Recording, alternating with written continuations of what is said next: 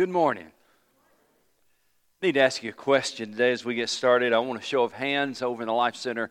Hope you participate and raise your hands as well. Here's the question. Have you ever gotten your car or your truck stuck in the mud? Raise your hand. All right. I didn't realize it would be that many. Probably most of us have done that. I bet over in the Life Center a lot of hands are up over there as well. Here's basically what happens. You get into a muddy area. It's softer than you thought it was. And the tires start spinning. And the tires keep spinning. But you're not moving.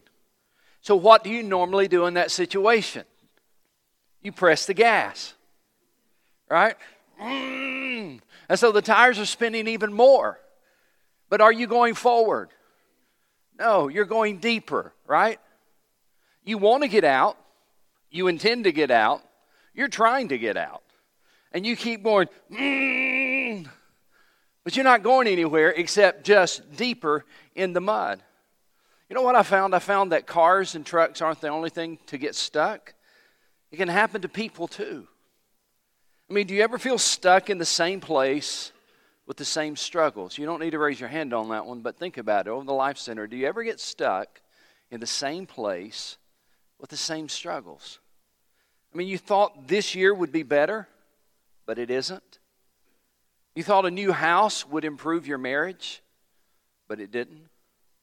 You thought a new job would make you happy. It didn't work. You thought maybe this diet would be the answer, but it wasn't. We've probably all had those times when you realize that everything you've been trying isn't working. You're still stuck in the same place with the same problems. I mean, you've read the books, perhaps. You've talked to family and friends. Maybe even read your Bible looking for answers. But you still feel stuck in the same place with the same struggles. Someone wisely said, too often we change jobs or friends or spouses instead of changing ourselves. I think it's such a powerful statement. And that's why we're doing this sermon series over the next month or so called Change.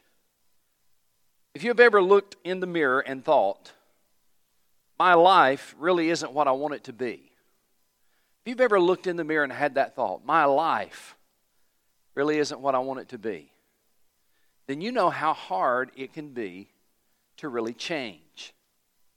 I looked up the definition of change, and the definition is this: to make or become different.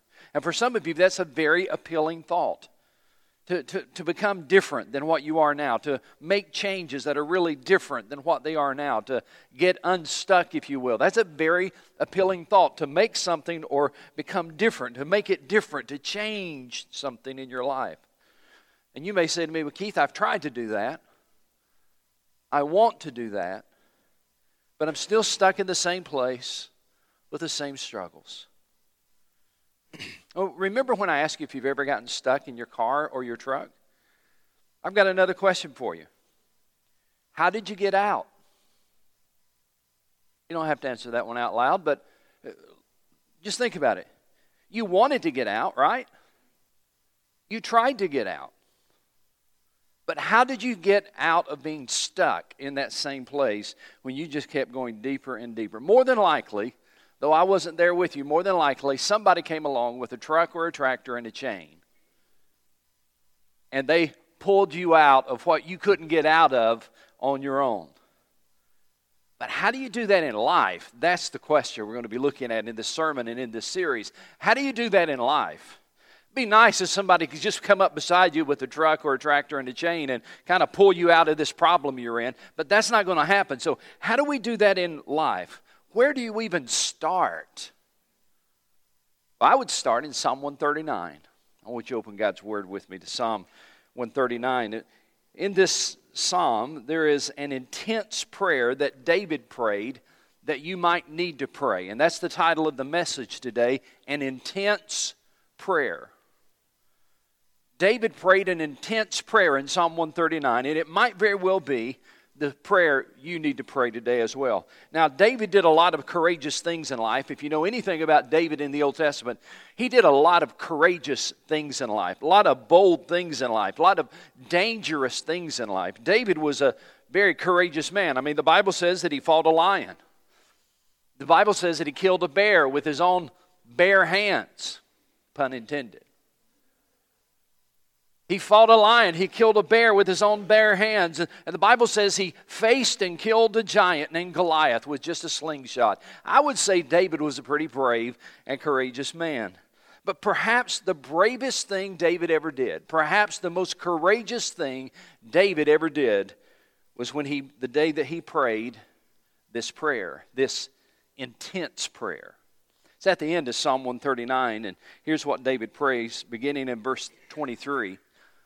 David said to the Lord, "Search me, O God, and know my heart.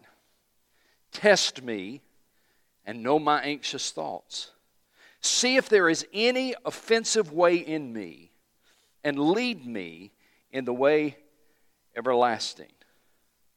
Ladies and gentlemen, this is a dangerous prayer. And the reason I say that, it's not like most of the prayers that we pray. For many of the prayers that we pray, our bedtime prayers, our mealtime prayers, our morning prayers, many of the prayers that we pray, that's what we're doing. We're just kind of saying our prayers.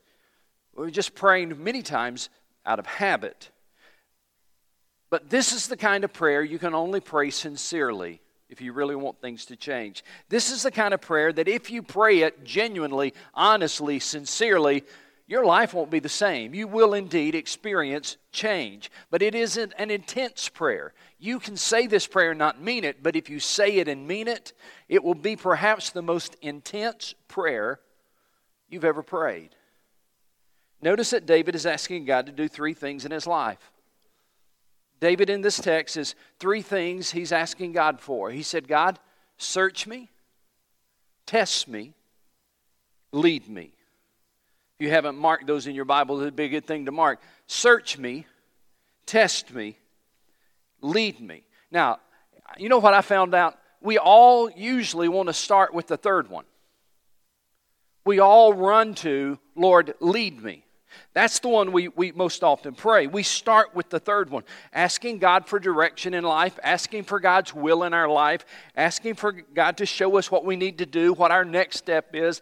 That's a pretty safe prayer to pray if that's the only one you're praying. It's a pretty safe prayer to pray just to say, "God, just lead me." Because if that's where you start, basically, watch this, you're kind of keeping God at a safe distance.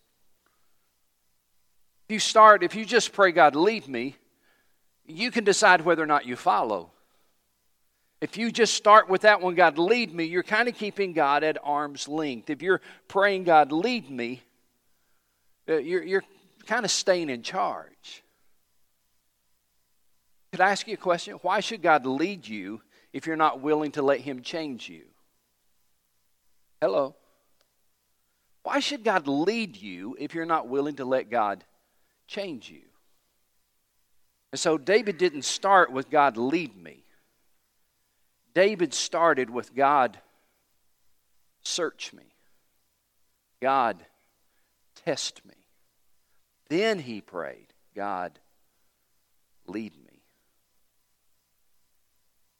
I don't know of a more intense prayer in the Bible except for the one in the New Testament where Jesus prayed, "If it be possible, let this cup pass from me, but if not my will, but thy will be done." That was the most intense prayer in the Bible. He sweat great drops of blood as he prayed that prayer. But perhaps the most intense prayer besides that one is this one.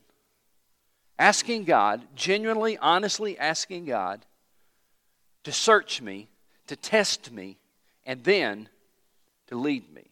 You see, every day we face a choice. Will we be open and honest with God about our lives, or will we try to conceal the things that are in our lives?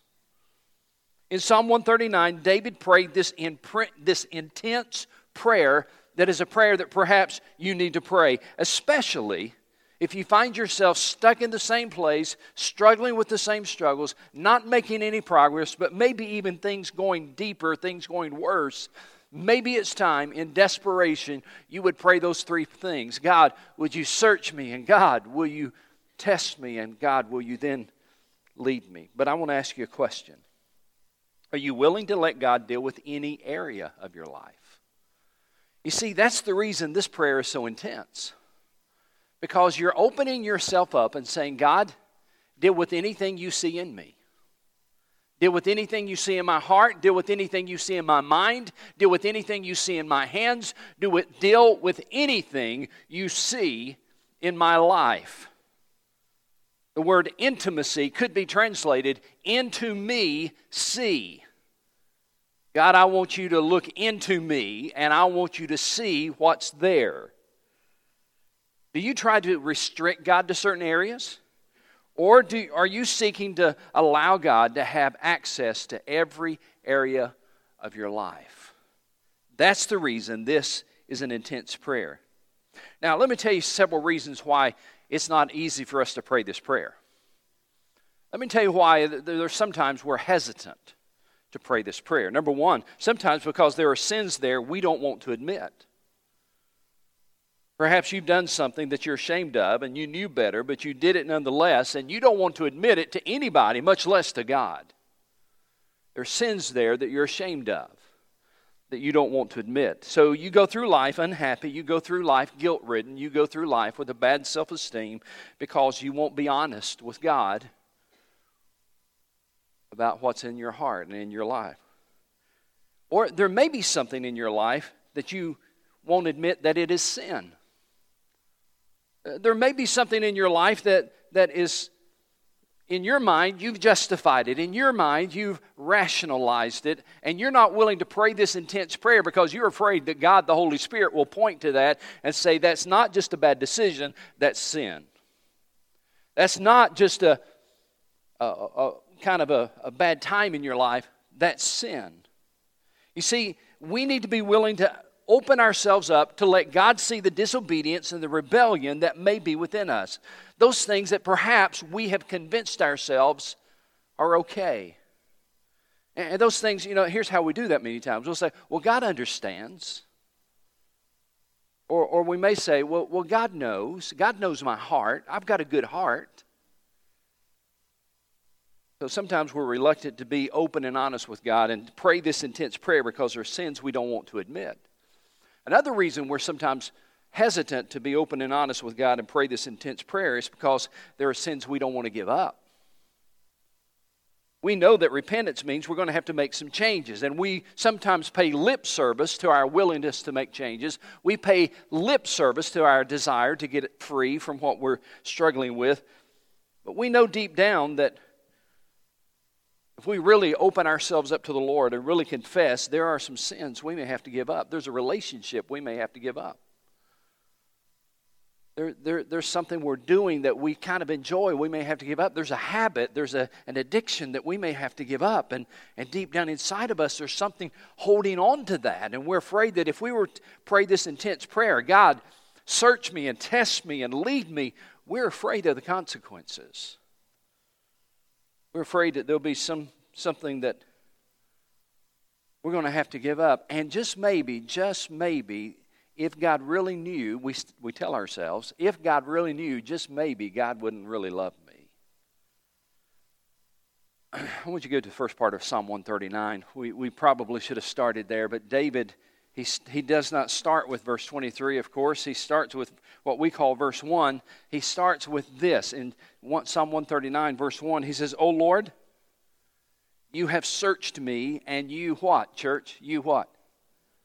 You know me. You know when I sit and when I rise. You perceive my thoughts from afar. You discern my going out and my lying down. You are familiar with all of my ways. Before a word is on my tongue, you know it completely. Before a word is on my tongue, you know it completely. God, you know me. You know everything about me. That's how David started the psalm. Well, how did he get to this intense prayer? Well, as David was praising the Lord and talking to the Lord about his devotion and so forth, there came a point in the psalm where David began to look at others and kind of chastise them in his heart, criticizing others. Have you ever done that? Have you ever looked at other people and thought, boy, they're awful bad. They ought to get their act together. Man, I tell you what, they got problems. You ever done that? Have you ever kind of become the judge and jury as you looked at somebody else? It's exactly what David did. Look what he said as he's praising God and thanking God. For example, verse 17, how precious to me are your thoughts, O God. How vast is the sum of them. Were I to count them, they would outnumber the grains of sand. When I awake, I am still with you. And then, all of a sudden, David begins to look around him. And he says, if only you would slay the wicked, O God. Away from me, you bloodthirsty men. They speak of you with evil intent. Your adversaries misuse your name. Do I not hate those who hate you, O Lord, and abhor those who rise up against you? I have nothing but hatred for them. I count them my enemies. I mean, that doesn't even seem like it's appropriate to be in the Bible in a way, right? But you probably said worse than that on Interstate 85. So here's David. In the first part of the psalm, his heart is devoted to the Lord, and he's saying, God, you know me. You know everything about me. And then as he's worshiping the Lord, all of a sudden, he begins to look around him, and he sees people that aren't worshiping the Lord like he is, and all of a sudden, he becomes judgmental. He becomes critical. He begins to talk about the other people and what they don't have in their lives and how they need to get their act together. He becomes judge and jury in everybody else's life. And then, here's what happened. Then apparently, the scripture doesn't say this is my conjecture, but apparently as he's looking at everybody else's life and everybody else's heart and everybody else's problem, apparently the Spirit of God began to put the finger on him but said, what about you, David? And all of a sudden there was a switch, something changed, and verse 23, that's when he began this intense prayer. I'm going to stop looking at others and pray and talking about others. God, I just need you to search me. And he begins this intense prayer. So let me give you an outline, if you like to take outlines, kind of the steps to an intense prayer. I gave you kind of the background. Let me give you some of the steps to this intense prayer that David prayed. First of all, we must deal with God personally. We must deal with God personally. I like the way David finally came around in verse 23 when he said, search me, O God. Would you put a circle around that word me in your Bible? Search me, O God. We can so easily get away from that, can't we? I can so easily get focused on you that I never really look at me. I can just so easily see sin in your life and just as easily justify sin in mine. The best way to kind of illustrate this, I guess, is at the grocery store. Have you ever been in one of those lines that says 10 items or less? Now, if the person in front of you has 11 or 12 items, what do? You start counting them, don't you? And if you're really bold, you'll start counting them out loud. 1, 2, 3, 4, 11, 12. You may not do it out loud, but you turn to your daughter and say, honey, I don't know if they can't count or if they can't read. I'm not sure which the problem is here. But you become the judge in that situation real quickly. But now if it's you and you're in a hurry and you got 11 items and you see the 10 item line is open, what do? You get right up there. Because now you're not the judge, now you're the defense attorney. And now you can justify what you're doing, right? Because now you can say, hey, I'm in a hurry. I got to get home to my wife. She's feeling bad. I know I got 11 items. You're not saying this to anybody else, but you're making the case in your heart. Or even better than this, you say, I know it says 10 items, but, there's 3 Pepsis in there. So combined, that's just one item. So that brings me down under 10. And so we can justify so easily the sin in our lives while we point to the sin in other people's lives. Now, I want you to write this reference down if you're taking notes, or maybe just turn there. Psalm 17. Jeremiah 17, over to the right. Jeremiah 17. Jeremiah 17, verse 9. Jeremiah said something that was so accurate. Of course, it's inspired by the Word of God or the Spirit of God. This is the infallible Word of God. But my goodness, it is so accurate, so relevant to our lives. Jeremiah 17, verse 9. Jeremiah makes this observation. He said, the heart is deceitful above all things and beyond cure. Who can understand it? The heart is deceitful above all things. The heart can convince us that our sin is okay. The heart can convince us that your sin might be bad, but my sin is rationalized. My sin is justified. God understands my situation. God knows my heart. So David, when he's praying in Psalm 139, this intense prayer, the word search really means to examine intimately, find out what's there. Examine carefully and find out what's there. It's almost as if David is saying, God, would you do exploratory surgery of my heart? Would you just open me up and show me what's there? I want you to do that for me. It's an intense prayer that requires that we deal with God personally. Search me, O God. I'm not talking about my spouse. I'm not talking about my neighbor. I'm not talking about my coworker. I'm not talking about that person in church who I know they're wrong. I know they're living in sin. I'm not talking about them, Lord. Lord, I'm talking about me. Search me, O Lord. One of the first steps in marriage counseling, by the way, one of the first steps in marriage counseling is to help folks understand you'll never change her or you'll never change him. The only person you can change with God's grace and God's help is you. That was for somebody today. I don't know who it is. Maybe it's over in the Life Center. One of the first steps when you do marriage counseling is try to help them understand, listen, I know there's things you don't like about him that he's doing or you don't like that she's doing, but you will never change him. You will never change her. That's God's job. The only thing you can do is with God's help change you. And David understood that. Search me, O God. You have to deal with God personally. Number two, you must also deal with God honestly. David went on to say, test me. Test me and know my anxious thoughts. He longed to be real with God, and he said, I want you to test me. Men may see my actions, but God, you know my heart.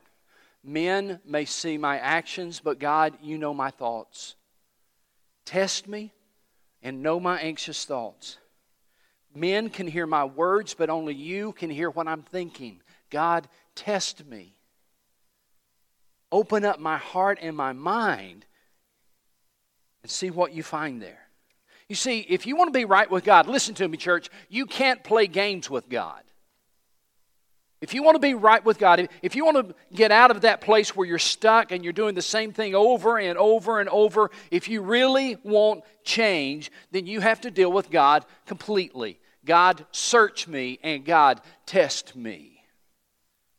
And then he says, look what he says in verse 23, the second part. Test me and know my anxious thoughts. And then verse 24, see if there is any, in the NIV the word is, see if there is any what? Offensive way in me. Some translation call it, see if there is any wicked way in me. It has the idea, see if there's anything painful. Is there anything in my heart, Lord, anything in my mind that is breaking your heart? That's really what he's talking about. See if there's anything. God, don't leave any stone unturned. Show me if I'm doing anything that is breaking your heart. That's what he's praying. When was the last time you got that bold, that honest, that courageous, and prayed that to God? God, is there anything in my mind, anything in my heart that is offensive to you, that is breaking your heart? Now, before you decide it's not worth it to pray that openly to God, I want you to go to the third prayer request that David prayed. He said in the last part of verse 24, and lead me in the way everlasting. Lead me. If you want to write this down somewhere, maybe in the column of your Bible, lead me speaks of his lordship. Putting God back on the throne of your heart and allowing him to put you back on the right path. Lead me in the way everlasting. There's two important truths that stand out when you really look at what he's saying there. When he said, lead me, he's acknowledging, God, I can't find your way on my own. I need you to lead me. I can't find the way out of this mess on my own. I need you to lead me. He's also acknowledging that God's way is the best way. He says, lead me in the way everlasting. Every other way that you try is not an everlasting way. Only God's ways are everlasting. Now, other ways may seem attractive, other ways may seem exciting, other ways may seem fulfilling until, watch this, until you get stuck. You can't get out, and you keep doing the same thing over and over and over and over, the same struggle over and over and over. You're stuck in the same place, doing the same thing, and nothing is changing. What if, instead of pressing the gas pedal harder and going deeper, what if you threw your hands up and said, God, search me, test me, and then lead me. I have made a mess. I'm stuck. Heard a true story this week of a young man whose name is Lee. Lee had an older brother named Josh. Josh was just one of those firstborn, driven kind of young guys, just had his act together, always did everything right. Josh was one of those guys who always accomplished everything in life, and Lee was the younger brother, and Lee struggled trying to live up to Josh's standard, trying to live in Josh's shadow. One day, his sophomore year in high school, somebody gave Lee a cigarette under the trampoline in the backyard of Lee's house. Just, you know how kids will do. And so Lee, for the first time, smoked a cigarette under the trampoline behind his house. And that led to another cigarette and to another cigarette until he was hooked on cigarettes for a long, long time. And then Lee got off to college, and somebody handed him a beer at a party, and that led to another beer, and to another beer, and to another beer, and to other things he was drinking, and to finally Lee became a full-fledged alcoholic as a college student. Then somebody offered him a joint, and he smoked that, and smoked another one, and smoked another one, and they call that a gateway drug, and so that led to cocaine. He didn't like cocaine because it just made him feel so bad, and it was so wild and so addictive that he decided to switch to painkillers. And at first he was using painkillers because he kind of needed them because of the pain he was having. And then he started using painkillers because he wanted them. And he got up to the point where Lee was using painkillers to the degree that he was spending $40,000 a year trying to self-medicate his pain. Not his physical pain, his emotional pain. $40,000 a year trying to maintain his addiction. $40,000 a year stuck in the same place, doing the same thing, and it never really changing.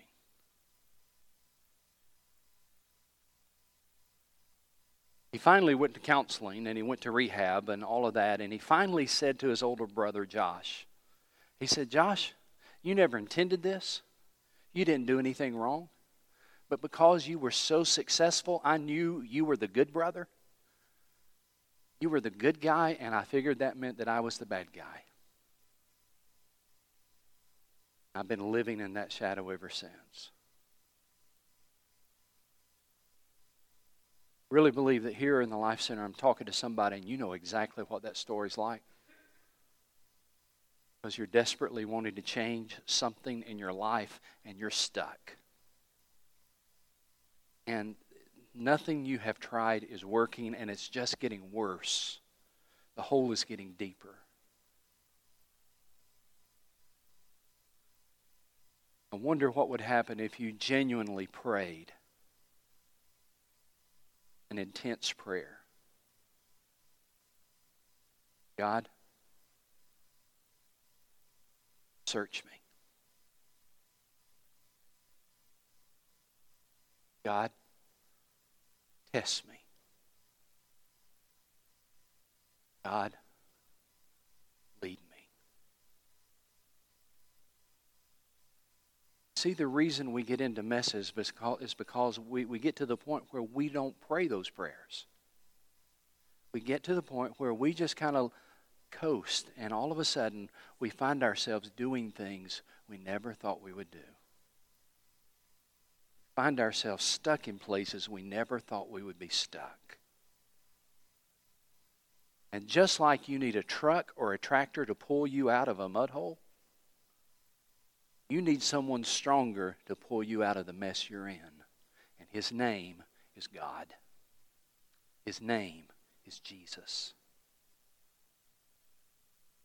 Lord, I know it's an intense prayer, but God, will you search me and will you test me and will you lead me? And that really is a lordship prayer.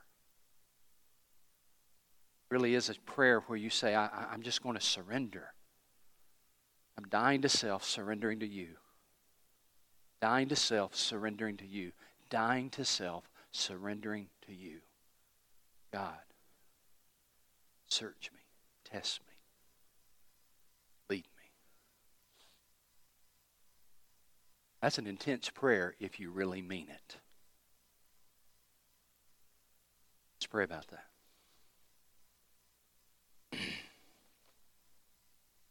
Father, I don't know the situations of each person here in the Life Center or even those listening online. But I do know that for all of us, we have to be willing to allow you to look into our lives, to allow you to look into our hearts, to allow you to even look into our thoughts. Then and only then are we ready for you to change us. I pray that somebody here today, somebody listening online, somebody in the Life Center, would pray an intense prayer, not from their mouth, but from their heart. And I ask it in the name of Jesus. Amen.